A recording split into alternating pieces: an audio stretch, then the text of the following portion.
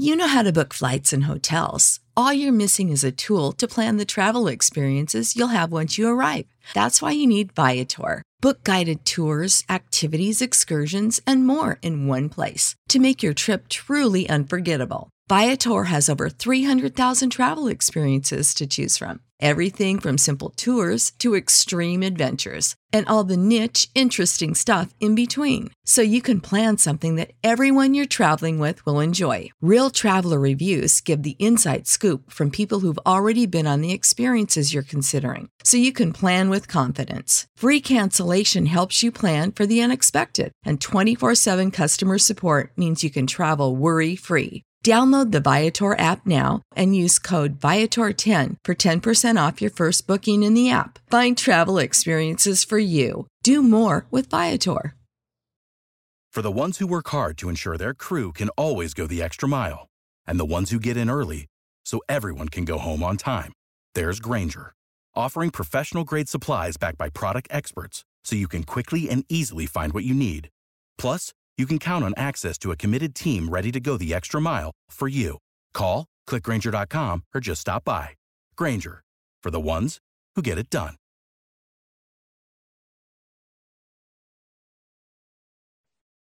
Subscribe to Inclusion Revolution Radio, wherever you get your podcasts.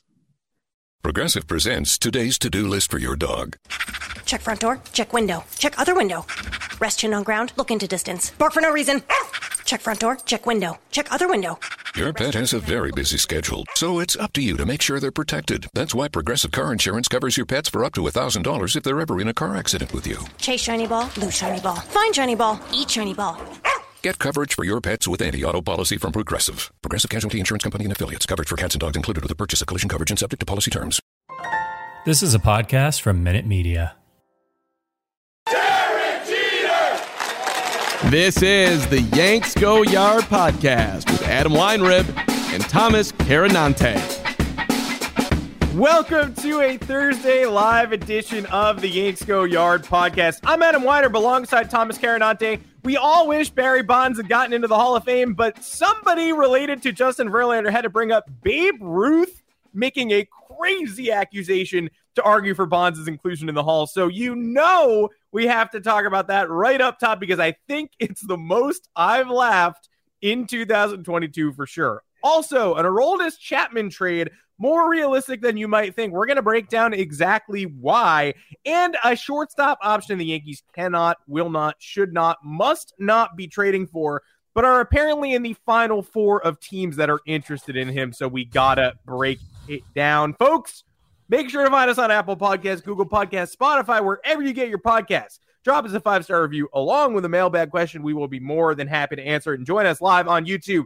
2 o'clock Eastern time, Mondays and Thursdays, all off season long. We're going to be summarizing the rumors for you. They better start soon because I've started a lot of episodes in a row by saying we're getting bored. Thomas Carannante, this time I'm no longer bored.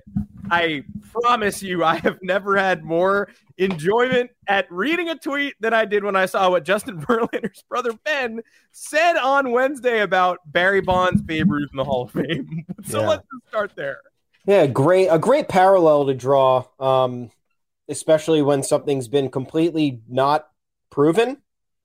If that's I know Barry Bonds' steroids allegations secondly haven't been proven, but for Ben Verlander, do you have the screen? You read the screen grab because he deleted the tweet, folks.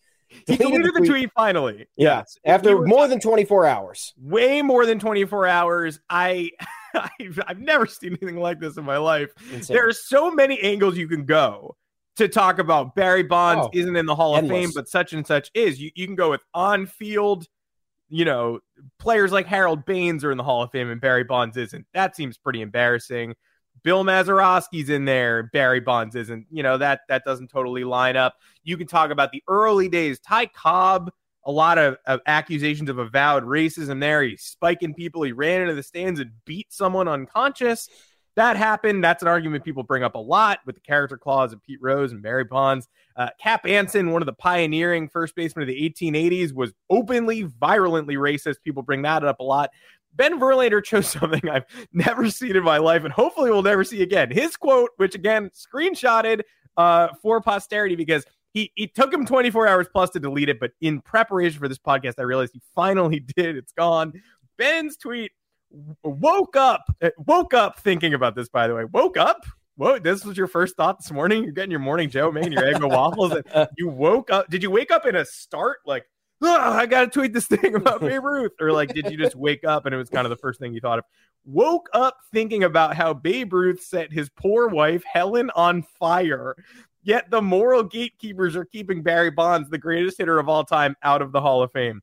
Babe Ruth, also one of the greatest hitters of all time. He and Bonds are in the same stratosphere. So it's not like you're comparing an inferior talent with allegations against him to Barry Bonds' allegations of steroids. And anyway, anybody who sets their wife on fire isn't in my Hall of Fame. That's somebody who I'm kicking out of my Hall of Fame too, just to be perfectly clear. However, there is no evidence Babe Ruth lit a fire. You certainly didn't light his wife on fire. He didn't approach his wife with fire and then put it on her until she passed away. It was his ex-wife who died in a fire 3 years after they had separated. The fire was in Boston. Babe was in New York after she passed away. It was also mistaken identity. No one knew she was Babe Ruth's ex-wife. She had established a new life as the wife of this dentist. It was several days before anybody realized it was Babe Ruth's ex-wife. When reached for comment, Ruth was very apologetic. So, I have not spoken to her much lately. This is very tragic. All this is to say there's no indication Babe Ruth is connected to this whatsoever. And somebody asked Ben Verlander in the replies, like, did this happen? What are you talking about? And he was like, yeah, I mean, I don't know, but it's really sketchy timing. And the picture he added, the evidence of the timing being sketchy, was just somebody saying Babe Ruth remarried 3 months later. And again, he wasn't married to this person anymore. She's an ex-wife. Yeah. So, like, I mean, I don't want relationships to end. It makes me sad when a relationship ends, when a marriage dissolves. It's almost as sad as someone being set on fire. But it does happen. And usually when a marriage dissolves, both parties sort of end up finding new love. That does occur. That's normal.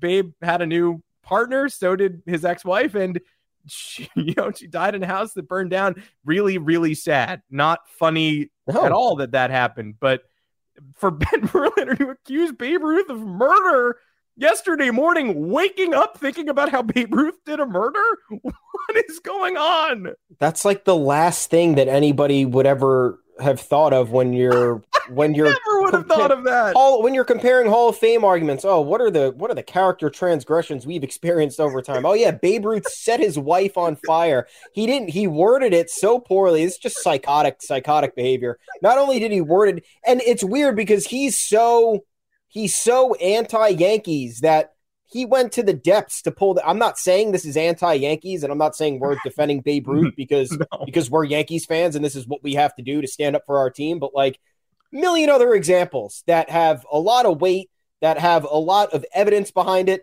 There is no evidence behind this. It's a mere conspiracy based on you connecting the dots as an internet sleuth trying to figure out what may have happened 90 years ago. It's over 90 years at this point. You have no idea what happened. Just because he was separated from his wife and his wife died in a house fire does not mean Babe Ruth A, burned his wife, or B, hired a hitman to light the house on fire. I have nothing else to say other than Ben Verlander is the Jared Carrabis of Fox Sports. I can't stand the takes.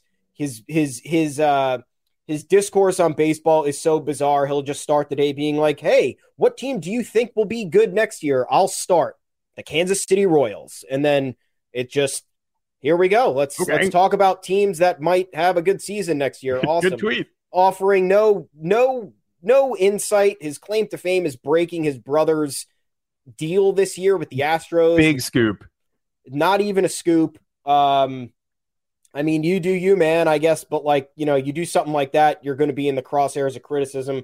We can't sit here and not address that at all. Hope I don't have to address him again, or bring up anything relative to him in this type of conversation where we're making allegations about somebody 90 years ago again, which I'm sure that the Hall voters also back then were like, they let people in regardless of these insane transgressions. So like, you could have picked, again, a million other ones that had legs to them, that had plenty of evidence, or, like you said, Ty Cobb runs in the stands, beats a fan. That's a thing that happened. People witnessed it happen. Nobody witnessed this happen because there was nothing to witness, I guess. There was nothing at all to witness. I know the only reason to compare Bonds and Ruth was because of their accomplishment level. They're both the leaders of a certain statistical category with home runs and RBIs and all that.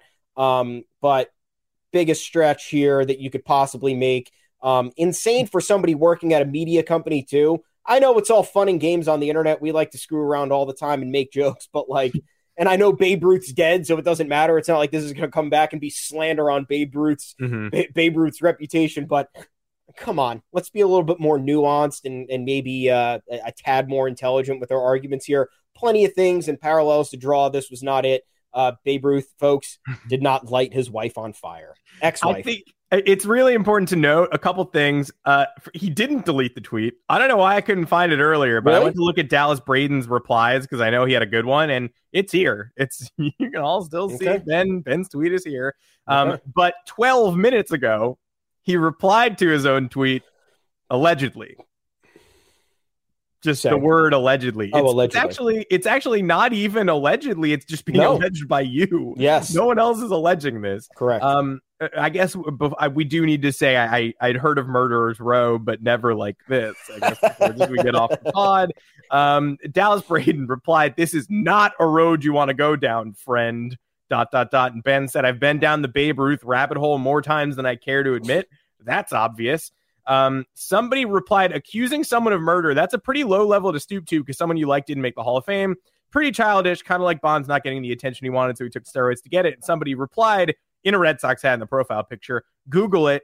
It's true." Again, Card Czar Tim, I Googled it. It's not true. Somebody else who I don't want to use their legal name, but their handle is Cudge5. So welcome, Cudge. Responded to somebody else saying, this is not real. Quote, "They were legally married and he was wanting to marry another woman. Ruth was the most powerful star in the world. Not saying he did it, but not unlikely that he could have." You can't just go around saying that. You can't say that. No. The biggest Mickey Mantle was the biggest baseball star in the world in the 50s. It's not unlikely he orchestrated the JFK assassination. He could have if he wanted to. He had the star power. I mean, man alive. What are we doing here, folks? Yeah, I'm done. I mean, congrats. Ben keeping the tweet up, but replying allegedly with a little asterisk star is one of the craziest things I've ever seen. We're live now. If Ben tweets at me in the next 25 minutes, he can hop on the pod. I would love to hear what Justin Verlander's brother has to say about. We tagged him this morning in the article we wrote about it. I just tweeted out this podcast again. We're live on Twitter. We're live on YouTube. Ben, if you're around, let me know about the Babe Ruth rabbit hole. Because right now, it's pretty slanderous to say. Crazy. And again, the phrasing, lit his wife on fire, folks. Can't even use now. We can't even use allegedly correctly. It's gone from accusing people of things and using the word allegedly to now just accusing people of things that hold no weight and then sneaking in allegedly in there. Oh no, I protected myself. I said allegedly. No, I alleged it. Yeah, I can allege whatever I want, but it's Trump. Many people are saying it's like many people are alleging Babe Ruth lit his wife on fire. All right, guys, we got to move on. I could do this for another hour, but I won't. Because you know what's going to happen now is the Freezing Cold Takes guy is going to screenshot this with like an old newspaper that claims Babe Ruth actually lit his wife on fire. The 1920s Freezing Cold Takes. Excuse me. Oh, not too hastily, sire. There's actually evidence. Frigid, cold, yellow journalism telling me that Babe Ruth actually did it. I'm done. I don't want to do this anymore. No, it's good. Yeah, I'm having a great time. Speaking of things that were once upon a time on fire, Aroldis Chapman's fastball. Aroldis Chapman can no longer differentiate himself as a closer. 100 miles an hour isn't quite 105. And Aroldis Chapman's claim to fame back when the Yankees traded for him in a questionable move back in 2016. We didn't like it. A lot of people didn't like it. And then he ended up being here until now. That's been life. Throws triple digits still, takes him time to get there, tried to reinvent himself this year with a slider. Did it work? It did for a little while, and then it stopped. Tried to do a lot of stuff with off speed. Then he had a weird finger issue and kind of went off the rails. So now we're looking ahead, 2022. It's a contract year for Aroldis Chapman. Again, Yankees overpaid him. I don't think anybody would disagree with that. He's making between 16 and 18 million over the course of his tenure here. One AL scout talked to NJ.com as recently as yesterday, I think, and said that he would make Jonathan Loaisiga the Yankees' 2022 closer. Interesting. I don't think a lot of fans would be opposed to that.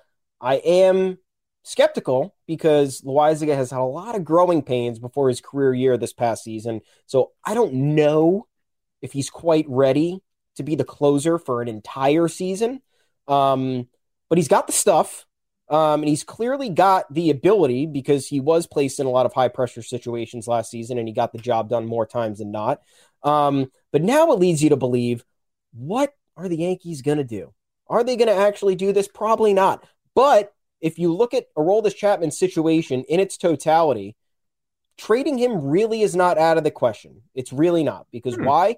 One, so many teams across the league every single year are looking for an effective closer. Look at the market for closers in the offseason when guys are free agents, and look at the market for closers before the trade deadline. Craig Kimbrell was traded this past year for a tremendous player in Nick Madrigal. We've seen plenty of deals in the past go down where teams are surrendering multiple assets, top 10 prospects for guys who can hold down the fort, even in the eighth inning.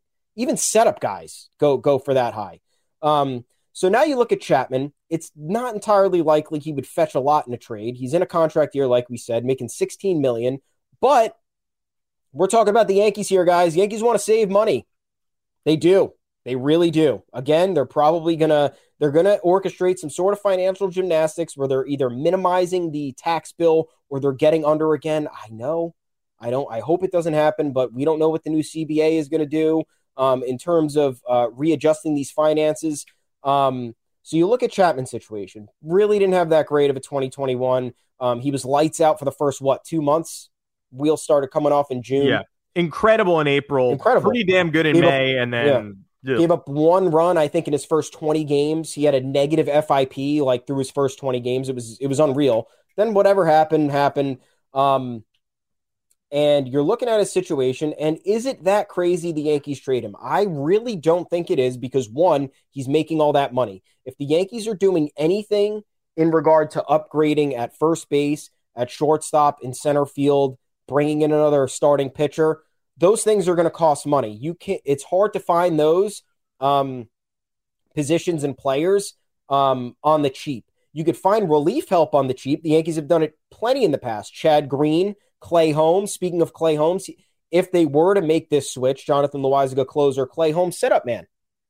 Again, I think a little risky because Clay Holmes was really not great leading up to his trade to the Yankees, but the Yankees they unearthed something in him, and he was able to do whatever he did during the second half of the season, and it saved the Yankees bullpen. So the Yankees have had a history of going out and getting cost-effective relievers. Loaisiga also being one of them. They traded for him years ago, from the Giants or something, or the Giants cut him and they picked him up. It was something like that. Yeah. Either way, they have an eye for this, is all I'm trying to say. Chapman had trade restrictions every year on this extension that he signed. 3-year, 48 extension. 3-year, $48 million extension was like the year before he signed it. He had trade restrictions, and then the first 2 years. Now, it was 2020 and 2021. He couldn't be traded to the 5 teams on the West Coast. So that really took out a big market of his because you look at the Dodgers. I think the Dodgers are a team that would trade for him. Feels like a team that would, especially with Kenley Jansen now hitting free agency. The Angels, perpetually bullpen problems left and right. I'm sure Artie Moreno would pay money for that. The Mariners are now contending. Could they use another guy in the back end of the bullpen after getting rid of Kendall Graveman? Giants, maybe. Probably not, but maybe. A's, not going to happen. So take them out. That's not going to happen. No. You got 4 teams that could realistically do it. And then you go back 5 years. So when the Yankees traded for Chapman and then traded him to the Cubs, and then got Gleyber Torres, and then traded him, and then had to sign him again that offseason, they submitted two offers to closer free agents that offseason. One was Aroldis Chapman. The other one was Kenley Jansen. Guess who's a free agent this offseason? Kenley Jansen. Will he cost as much as Aroldis Chapman? I don't know. What do you think? I'm not sure he might. I think he might be in the 12 to 14 range. I don't think you're going to be paying 15 or more million for Kenley Jansen. And if the Yankees want to do a short-term deal with him and make it work and save a couple million and get rid of Chapman's contract when they know they might be able to, and they know that they can, rid themselves of the headache because he has been so up and down, whether it's the regular season or whether it's the postseason, that they could rid themselves here if they wanted to upgrade again. The opportunity is there, or they could just go the route of get rid of Aroldis Chapman, save all this money, trade for some relief help with the assets that we have on the roster, and then go from there. Because if the Yankees have the eye for these low cost relievers, and it's possible for them to rebuild the bullpen in a sense, because remember, Zach Britton's not here, and the bullpen survived last year without Zach Britton. If they could figure out a way to lessen Chad Green's workload, emphasize Clay Holmes' strengths, get Wandy Peralta in a more maximized role based on what he was able to do. I know it's a risk because a lot of these guys just had this, jump into prominence where you were like, who's this guy? Don't even know him. Oh, his spin rate's high. Who gives a shit? Great. Okay, then he's 2.2 ERA, 1.05 whip, dominating lefties. Okay, great. So now they have roles for all these guys. You get rid of someone who's holding down the payroll in Chapman, who's one of the, I think, 4 highest paid players on this team. I really don't think it's that insane, especially if they trust Loaizaga based on what this AL scout's saying. So I don't know. What do you think? Yeah, I mean, the Mariners and Dodgers definitely stand out as the teams most likely to do something sort of crazy like this. The Dodgers do turn nonsense into chicken salad, just like we do in the bullpen. But last year they were just grasping at straws, and they pulled Phil Bickford out of nowhere, and they pulled Alex Vesia out of nowhere. And so they've shown a propensity to do that. But do you want to enter October without your closer? Like, you need a closer. Blake Treinen's your closer. That's great. Then you don't have a guy in the 8th inning. Or you get a genuine stopper and keep Treinen in the 8th inning because he was really good there. I don't know why you're taking a semi-risk elevating Blake Treinen. The Angels did just sign Iglesias again to a 4-year, $58 million deal, but Artie Moreno is crazy. Yeah. Jesus. December 1st. So who knows if that's just like, maybe Artie's nuts and maybe Aroldis Chapman's going to transition. And, Rysel is a Cuban as well. It's pretty interesting, 1-2 punch in your bullpen. Maybe 1 year of Aroldis Chapman. I don't think they extend him too, but that's something to keep an eye on.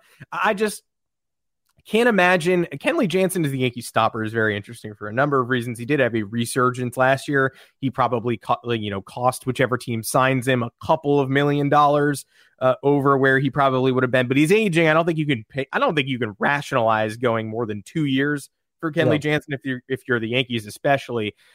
But the most confident I was in the bullpen at any point last year was, granted, it included Luis Severino right at the end of the year. And that's ideally not something that happens in 2022. I don't want Luis Severino in the bullpen ever. But the most confident I was in the bullpen was that September stretch right when I needed to be the most confident. And it was Clay Holmes, Loaizaga, Wandy Peralta, Michael King all of a sudden. None of the people I wanted to see come in from the bullpen was Aroldis Chapman. Chapman was absolute bottom of that totem pole, right by Chad Green, who's going to be a free agent too. And I think if the Yankees are smart, they're also entertained trading Chad Green this offseason when things open back up, because they've proven. I don't want to go into the postseason with a bunch of names who've never had closer pedigree. It's not ideal. It's not my goal, but they lost Zach Britton. They adjusted on the fly. And when they adjusted on the fly, Chapman was the guy I absolutely did not want to see come in a close game. Again, basically neck and neck with Chad Green. Mm-hmm. So anything you can do to get those numbers off the books this year, which Green is still pre-ARB, mid-ARB pre-extension. He's just, a controllable asset. Chapman is someone who's been extended at a very high price tag. I still can't believe they renegotiated his contract after 2019. I was just ready to say goodbye. I was ready to take the hit. At that point, it would have been kind of annoying to lose Chapman, have his last moment on the mound be the Altuve homer. 2020, you really want a pedigree. Same deal with this year. You want a pedigree closer in there. And I was like, well, I'd rather have Chapman than not have him, but I guess because of the money, I'll have to make that sacrifice. Then the Yankees went out of their way to just bend over and pay him again. And it was like, what are we doing here? That's a lot of money for Aroldis Chapman. Like, you just escaped the Aroldis Chapman contract, and then you gave yourself a longer Aroldis Chapman contract. So whatever they can do to get him off the books, we said this, we said they should do this last year. He came out with a splitter and made us all look like fools, and then had the worst June of his life. Yeah. Like, the finger issue notwithstanding, I don't know what that issue is. It seemed to never correct itself. It seemed to be months on end that he had some sort of fingernail problem. That June was, if you weren't already soured on Chapman's inconsistency, that June should have done it for you. That was an unwatchable stretch. And, his meltdown against the Angels at 2 a.m. did cause me to declare the season over for the first time. And I still think that's reasonable. That's the kind of thing you don't come back from. And again, at the end of the year, kind of was what ended the season, because they ended up 1 game behind the Red Sox. And if they'd won one of the easiest to win games it was harder to blow that lead than it was to blow the 7-2 lead in Houston. Houston's a scary place. Astros hit. Yankees bullpen was decimated at that point. Everyone was on the COVID list. Loizaga was out. Like that was much easier. I mean, it was so impossible. It hurt a lot, but it was easier to blow that than 7-3 against the Angels, when the Angels have spent the whole game, basically not putting up runs. It's been 5 innings since they've done anything, and then suddenly at 2 a.m, they're hitting game-time grand slams and then beating Lucas Luetge. I digress. Anything we could do to get Chapman off the team, the better. Talking Yankees trade options at this point, I prefer talking Yankees trade options when they're, get Chapman out of here, figure out another way to handle the bullpen. I'd rather not talk about them when the Yankees are among the 4 finalists for Diamondback shortstop Nick Ahmed. But it appears that they are. That's another stopgap we've heard over and over again. And this is just MLB trade rumors. It's not necessarily like talks are heating up, because of course they're not. They can't. But MLB trade rumors was the latest one to connect Nick Ahmed to the Yankees. He's a defensive wizard in short, or at least he was. Now he's 32 years old. He's never hit, not just at an above average level, he's never hit at a league average level, which I don't need a superstar offensive shortstop. No. That guy licking league average would be really helpful for me. I don't want to just import bats, but the way the Yankees offense was last year, they were dreadful outside of Judge and Stanton and Anthony Rizzo for a couple weeks. I'm not bringing in a guy who's guaranteed to hit way below average. Like, I'm just not biting that bullet. Not everybody has to be a superstar, but I can't just walk into the season knowing I have someone who's not going to produce offensively. The Ahmed teams that are in the finals, the Yankees, all 4 teams who should be very disappointed if this is where their offseason ends up because of the other rumors connected to them. It's the Yankees. It's the Chicago Cubs, who I don't know who's going to sign Carlos Correa at this point. The Cubs have as much of a chance as anybody. And if they end up with Nick Ahmed, I'd be very upset by that. The Astros themselves, who, are probably the favorites for Correa on a 2 or 3 year fat deal. And if they're not, they're the favorites for Trevor Story, and Nick Ahmed shouldn't be entering their conversation. And the Phillies, who, if they get rid of Didi Gregorius just to trade for Nick Ahmed, an upgrade by what, 3%, 4%? And the upside is higher with Didi. It's more likely he gets back to a level of above average production than it is Nick Ahmed does it for the first time in his life. The OPS plus numbers, he had a 67 OPS plus last year. It's Andrelton Simmons level. Hit 16 and 19 bombs and 1 Gold Gloves in 2018 and 19. And he was an 83 and a 93 in OPS plus those 2 years. So no extra base power in a stadium where, the Diamondback Stadium, you can hit for extra bases pretty easily there. And again, 16 and 19 homers, and to hit 16 homers and be at an 83 OPS plus shows that none of your profile it screams bad hitter, even in years where you have this fringe average home run output. So just want to put it out into the world that no, I am not on board with that. And it's Andrelton Simmons-y for me, frankly. Yeah, and it's not even a bargain. He's making a lot of money. He's making almost $8 million next year, and then he's on the hook for almost $10.5 million the year after that. And you're talking about surrendering players, because you're not just going to get. They're not just going to say, "Here's Nick Ahmed, take him. Here you go." It's not going to work like that. So you're surrendering players and or assets for $18 million over the next 2 years for a guy. And you want to get into another statistic, WRC plus. He hasn't registered a figure above 90 in his entire career, outside of the shortened season. The shortened season 2020 was 96. Every other year was 90 or below. and every other year aside from 2019 was below 84. Not good. I understand there are some things to talk about here. The D-backs in recent years have really not been good. So what are you going to do? You don't have a lot of people around you to pad the lineup. You're not able to see more pitches than you'd be accustomed to. However, the D-backs were kind of good like before 2018 and like for a few years before 2018, and he still wasn't. So they had a line. JD Martinez was on that team when they surged ahead and went to the playoffs. He's still registering those bad numbers. And look, I don't need him to be an all-star on both sides of the ball.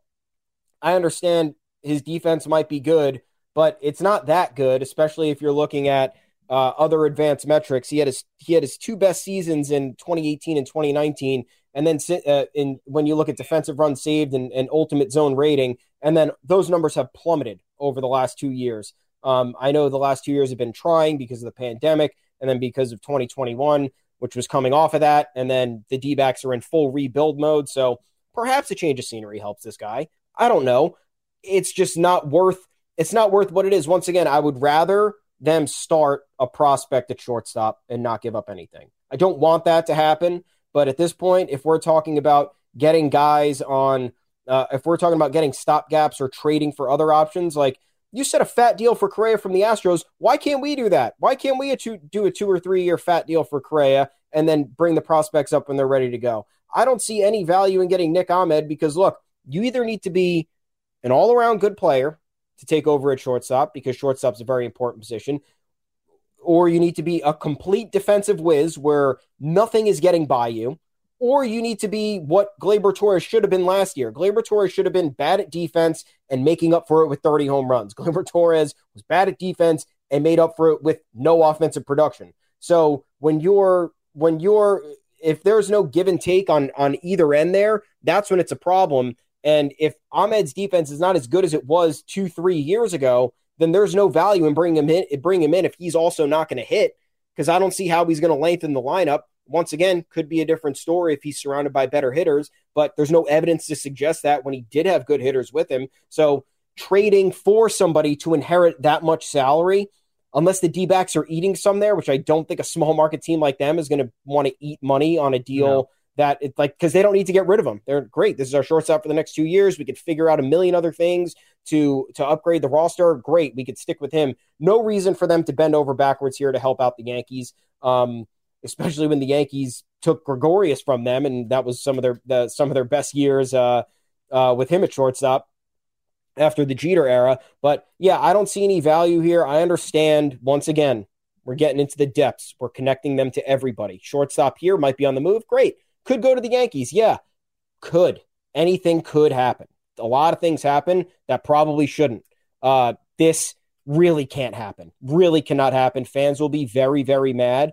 I think they might be more mad if this happened than if Andrelton Simmons happened, to be honest, because then you're going to start looking into this. You're going to start looking into the numbers here. You pay Andrelton Simmons 1 year for $4 million and he plays shortstop. Okay, great. You trade for somebody for $18 million over 2 years and he's Andrelton Simmons-esque. People are going to get really, really pissed off. Yeah, something I'm never going to do is trade for a defensive wizard who's 32 and getting older. I'm just never doing that. I appreciate what Nick Ahmed did in his prime. Yeah. Prime's over, and he might have been a valuable player in 2018. When people started connecting him to the Yankees, by the way, because of Didi's Tommy John and the fact that they were going to start 2019 with a vacancy, people started beating this drum again. Now is not the time. And he's also a Massachusetts native, by the way. In case you think the little intangibles matter, I'm not bringing Nick Ahmed in to restart the New York Yankees when he goes to sleep every night being like, I wish I was on the Boston Red Sox. I'm not doing it. Sorry, best of luck. That stuff matters to me. And the player's not good. According to the numbers, the player's not good. So there you go. That is it for this edition of the Yanks Go Yard podcast. Make sure to find us on Apple Podcasts, Google Podcasts, Spotify, wherever you get your podcasts. Drop us a 5-star review along with a mailbag question. We'll be more than happy to answer. And join us live on YouTube on Mondays and Thursdays, 2:00 Eastern time to talk Yankees all off season long. We're going to adjust that schedule. When the regular season begins, we're going to do live reaction shows to big games. You're going to watch us on Sunday Night Baseball. We're going to be talking, on-field developments. That'll be great. So a couple of people just joined the stream. If either of you are Ben Verlander, please write it in the chat because I'll stick around for a little while longer. I won't end the episode just yet if either of you are Ben Verlander. I'll tell you that right now. But until next time, I'm Adam Weinrib. You can find me on Twitter at Adam Weinrib. Thomas Carannante, where can the good people find you? Look at it right there at Tommy's_takes. We're having a good time on Twitter, doing what we can. Head on over to yanksgoyard.com. Our bylines are there. Off-season content. We got some cool lists coming out. Formulating some ideas based on what happened last year, what we can improve on this year, who needs to step up this year, what trades might be made. All fun. Talk to us on the official Yanks Go Yard Twitter account at YanksGoYardFS. And folks, the next time we'll talk to you Monday, 2 p.m. right here, also on Twitter. Enjoy your weekend and stay safe and be healthy. That's what life's all about, baby. Yeah, you're going to like your weekend content. I guarantee it. That's a little Men's Warehouse quote. Enjoy Championship Sunday. 2 weeks from now, Super Bowl action. We'll probably be previewing that on the Yanks Go Yard podcast because, again, it's the place that pays us to talk, and the Yankees just ain't here. So we'll be talking Super Bowl too. We'll see everybody on Monday at 2:00. Support for this podcast and the following message come from Corient. Corient provides wealth management services centered around you. They focus on exceeding your expectations and simplifying your life. Corient has been helping high achievers just like you enjoy their lives more fully, preserve their wealth, and provide for the people, causes, and communities they care about. As one of the largest integrated fee-only registered investment advisors in the U.S., Corient has deeply experienced teams in 23 strategic locations. Corient has extensive knowledge spanning the full spectrum of planning, investing, lending, and money management disciplines. Leverage Corient's exclusive network of experts to craft custom solutions designed to help you reach your financial goals, no matter how complex they may be. Real wealth requires real solutions. For more information, connect with a wealth advisor today at Corient.com. That's Corient.com. Corient.com. You know how to book flights and hotels. All you're missing is a tool to plan the travel experiences you'll have once you arrive. That's why you need Viator. Book guided tours, excursions, and more in one place. There are over 300,000 travel experiences to choose from, so you can find something for everyone. And Viator offers free cancellation and 24/7 customer support for worry-free travel. Download the Viator app now and use code Viator10 for 10% off your first booking in the app. Find travel experiences for you. Do more with Viator.